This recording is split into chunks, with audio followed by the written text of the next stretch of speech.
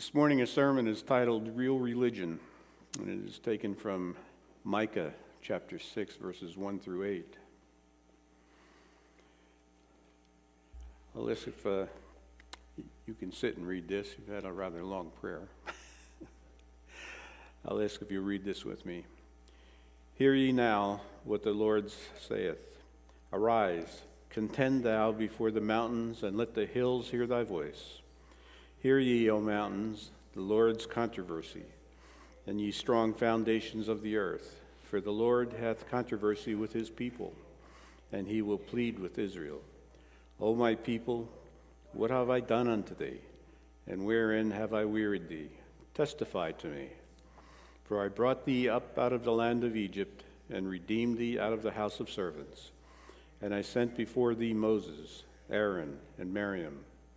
O my people, remember how Balak, the king of Moab, consulted, and what Balaam, the son of Beor, answered him from Shittim unto Gilgal, that ye may know the righteousness of the Lord. Wherewith shall I come before the Lord, and bow myself before the high God? Shall I come before him with burnt offerings, with calves of a year old? Will the Lord be pleased with thousands of rams, or with 10,000 rivers of oil? Shall I give my firstborn for my transgression, the fruit of my body for the sin of my soul? He hath showed me what is good, and what doth the Lord require of thee, but to do justly, and to love mercy, and to walk humbly with thy God. Our verse for this morning's sermon is actually Micah 6, chapter 8, and we'll read that again.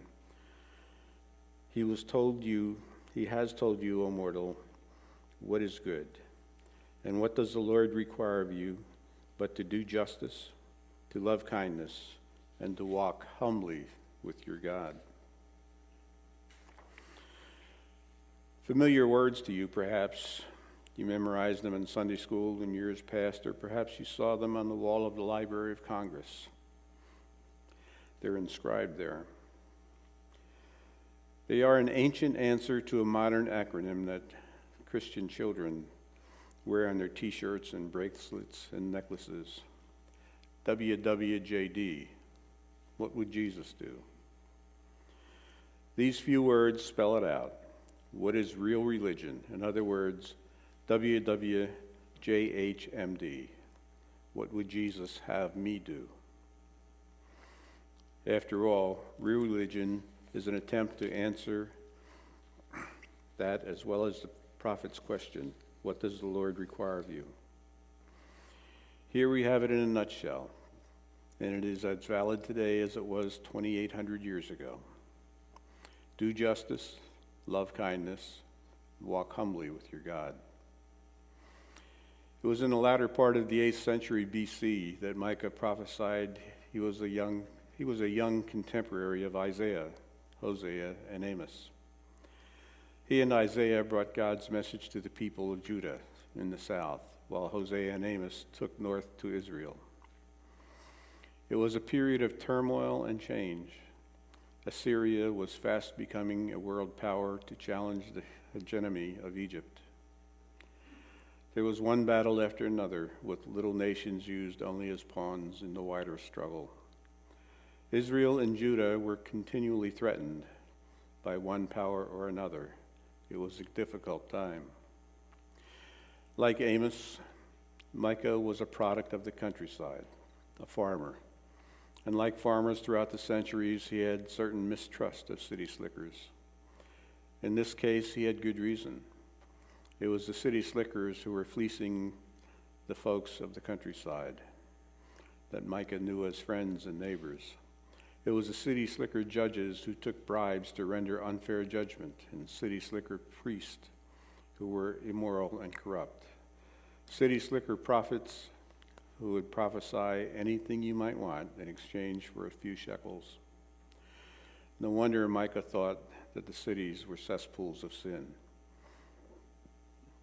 To be sure, he had plenty to complain about concerning the nation's religious habits. It was bad enough that the prophets and priests were not living up to expectations. But the reason they were not was that the people didn't want them to. The only preaching they wanted to hear was, God is in his heaven and all is right with the world. Micah even joked about it. If a liar, deceiver comes and says, I will prophesy for you plenty of wine and beer, he would be just the preacher for his people.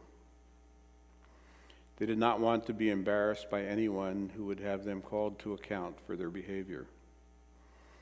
It was time for them to hear a word from the Lord, so Micah came to them with a message that was not only valid for his own age, but for every age to come.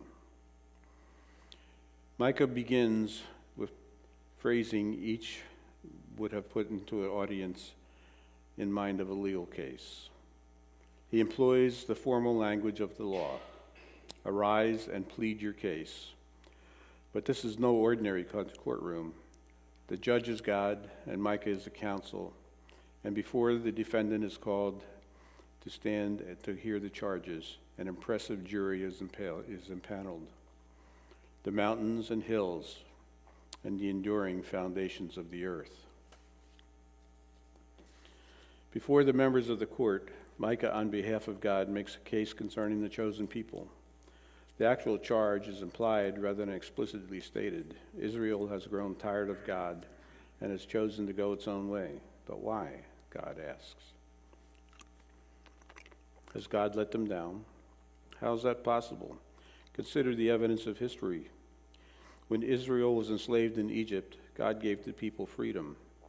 When they were without leaders, God gave them Moses, Aaron, Miriam, and others. When their very existence was threatened in Moab by King Balak, God rescued them yet again. And when they crossed the river Jordan from Shittim to Gilgal, God was with them once again, protecting them, leading them. Clearly, the evidence of the court shows that whatever the reason for Israel's failure, it cannot be blamed on God. Now it's Israel's turn to address the court. There is no dispute about the crime or the evidence. The accused simply asks, what must I do to set things right? But the very phrasing of the possible remedies betrays the fact that the defendant still does not understand. Israel assumes the solution is more ritual. With what shall I come before the Lord? The possibilities start modestly, with the only offering that might be available to a poor worshiper, bowing down. Then move to the more costly sacrifice of a yearling calf, and then to the outrageous, lavish sacrifices that would be available only to a king, thousands of rams and rivers of oil.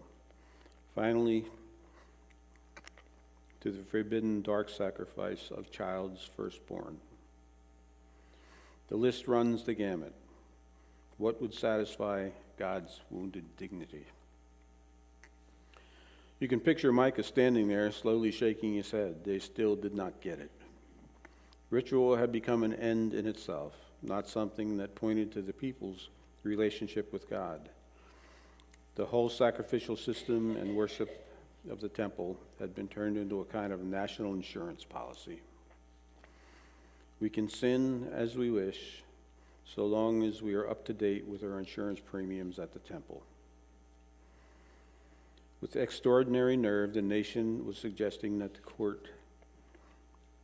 the sins of the hypocrisy could be atoned for by further hypocrisy in an even grander scale. No, Micah says, there is no mystery to what God requires. And it was nothing to do with the sacrifice of the offering. He has told you, O mortal, what is good? And what does the Lord require of you? To do justice, to love kindness, and to walk humbly with your God. 3 elements that constitute real religion, then and now as well. Consider what he says. He begins with do justice. It is the strictest sense. Justice means fair play. It means making sure that all of God's children inherit their fair share of God's good gifts. And if they don't, because someone has swindled them out of their birthright or because they were not strong enough to hold on to it, justice means doing whatever is necessary to sort out what belongs to whom and return it to them. It is not enough to wish for justice or to complain because it's lacking. This is a dynamic concept that calls on God's people to work for fairness and equality for all, particularly the weak and the powerless who are exploited by others. Do justice. Nothing startling here. The nation had known God's standard for justice since Moses came down from the Sinai with the Ten Commandments. The first two, it is unjust to delude people into pursuing false gods, whether ancient pagan deities or their modern equivalents of money, power, pleasure, etc. That ultimately demean and destroy. The third commandment, it is unjust to treat people dishonestly by not being as good as your word. The fourth commandment, it is unjust to overwork people, even yourself. The fifth commandment, it is unjust to allow aging parents or anyone else who might be vulnerable to go without the necessities of life. Number 6, it is unjust to deny anyone their very life by killing them. Number 7, it is unjust to put a man's home and family at risk, to jeopardize the inheritance rights by seducing his wife. Number 8, it is unjust to take someone's private property without permission. 9, it is unjust to subvert the judicial system with false testimony or anything else. And number 10, setting our hearts on what rightfully belongs to someone else leads to injustice. The standard was very clear.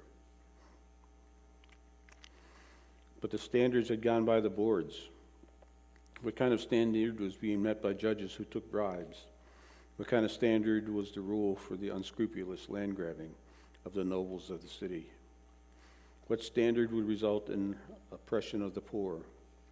What type of standard could there be or have been in a temple with prophets letting it be known that they would only come through with something favorable if the petitioner would cross his palm? As Paul would later write, the love of money is the root of all kinds of evil. And it was certainly apparent in the days of Micah. The standard of God was being ignored. The problem is no less acute than our day. No one would deny that the standards have been lowered. We have rewritten a golden rule to do unto others before they do unto you. Do we have officials taking bribes? Is there any land grabbing going on? Are the poor in America being oppressed? We know the answers all too well. America's standard is not God's standard. Moving along, have you ever seen Judge Judy on television? I'm told her motto is justice with attitude. In a unique way, in the prophetic understanding of real religion, Micah encouraged something similar. Only the attitude he pairs with justice is kindness, compassion, or loving kindness. As the Hebrew word here, chesed, is frequently rendered, chesed is a difficult to translate with any single English word. It is a relationship word. It has the connotation of getting inside someone's skin, just as we might say, look at it through my eyes or put yourself in my shoes. The feeling is one of changed perspective. To the Hebrews, it would have been a special word because it was one of the principal attributes of the God in the Old Testament. As God always acted toward the people in a loving kindness, so too God expected them to act the same way toward one another. If God's people are to be just, they are to be even more so. They are to give where no giving is deserved, to act when no action is required, and is not only activity, it is an attitude. Chesed, loving kindness. No, Micah's nation was not what it should have been in regard to Chesed. How could one say that offenders were treated kindly when the judges have been bribed to render unfair verdicts? What kindness was displayed when shady deals deprived people of their houses and land? What kindness was evident when the people were suffering the most? The poor were systematically ignored. In our society is no different. We think of ourselves as a kind people. We are with animals. We do not permit the mistreatment of prisoners of war. We give billions to charity, but the same indictments could not be laid at our doorstep as those of ancient Israel. We think of our judicial system as fair, but we know it is much more fair with those who have money and power. There are laws on the books to protect people from the shady business practices that can bankrupt good families. But thousands lose millions every year because there are so many loopholes in the law. Yes, we give money for the relief of suffering, but we give out of our abundance. What we do not really need, with the result is that which is given is not nearly enough. In short, we are a kind nation. Whether it is convenient, safe to say, Micah would object. A student told about a famous lecturer who came to the college, attended, and spoke about feeding the people of India. He listed several good reasons why doing so. For people would be employed, friendlier relations with other countries would be established. In addition, he would continue to be in the good graces of the Indian people and of the government. During the informal discussion which followed, the oldest, most revered professor at the college asked, "But doctor, don't you think maybe we ought to feed them just because they're hungry?" That is the question that joins justice and kindness. Justice and loving kindness, critical to the living of our lives, that are pleasing to God, but one can be just without being religious. One can be kind without any religious inclination. That is why Micah says real religion requires one thing more: a humble walk with God. It is the daily walk with God that encourages the commitment to do justice and go even beyond, to treat people, even the undeserving, with loving kindness. The ritual of the temple was so important to Israel, could give the expression to the vitality of that walk.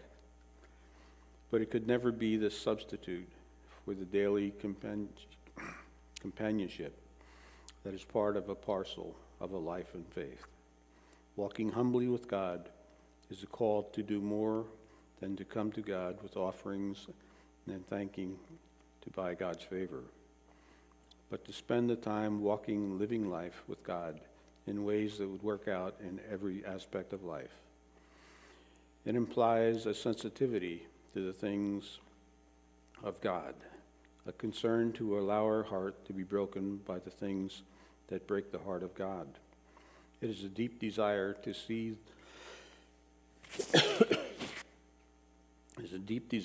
the world through the eyes of God, to act in the world as God would act. When this final requirement is placed cheek by jowl, with the first two, walking with God becomes synonymous. And having a heart for justice and compassion, three cannot be separated by walking humbly with God and living all of life in relationship with God will result in both. Excuse me. Do justice, love kindness, a humble walk with God sounds very much like the answer to WWJD.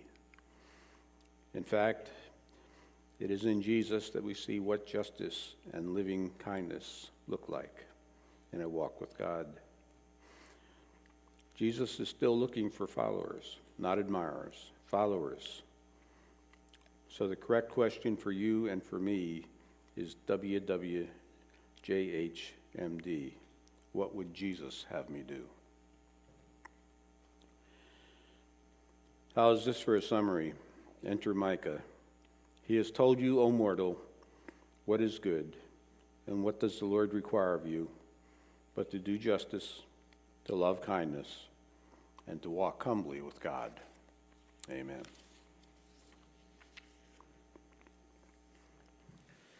Let's pray. Father, we are thankful for having heard your word this morning. We're reminded that all day, every day, we should be focusing on Christ, not worrying about the world and the standards that are set by this country, by our state, etc., although we are obligated to follow them unless they are against your word. And then, Lord, we need to exercise caution. But persecution today is more alive than ever before. And so we need to be mindful to stay in your word and to obey your word, Father. And we just pray that you would be with each one here this morning as we grieve with our fellow family members for those who have lost loved ones. And we've lost loved ones here, and continue to pray for healing for the pastor, for his recovery. Thank you again, Lord, for each one who has come out this morning, for each one who is listening, and each one who has tuned in to watch as well. And we just ask for your guidance for the week ahead. It's in Christ's name we ask it. Amen.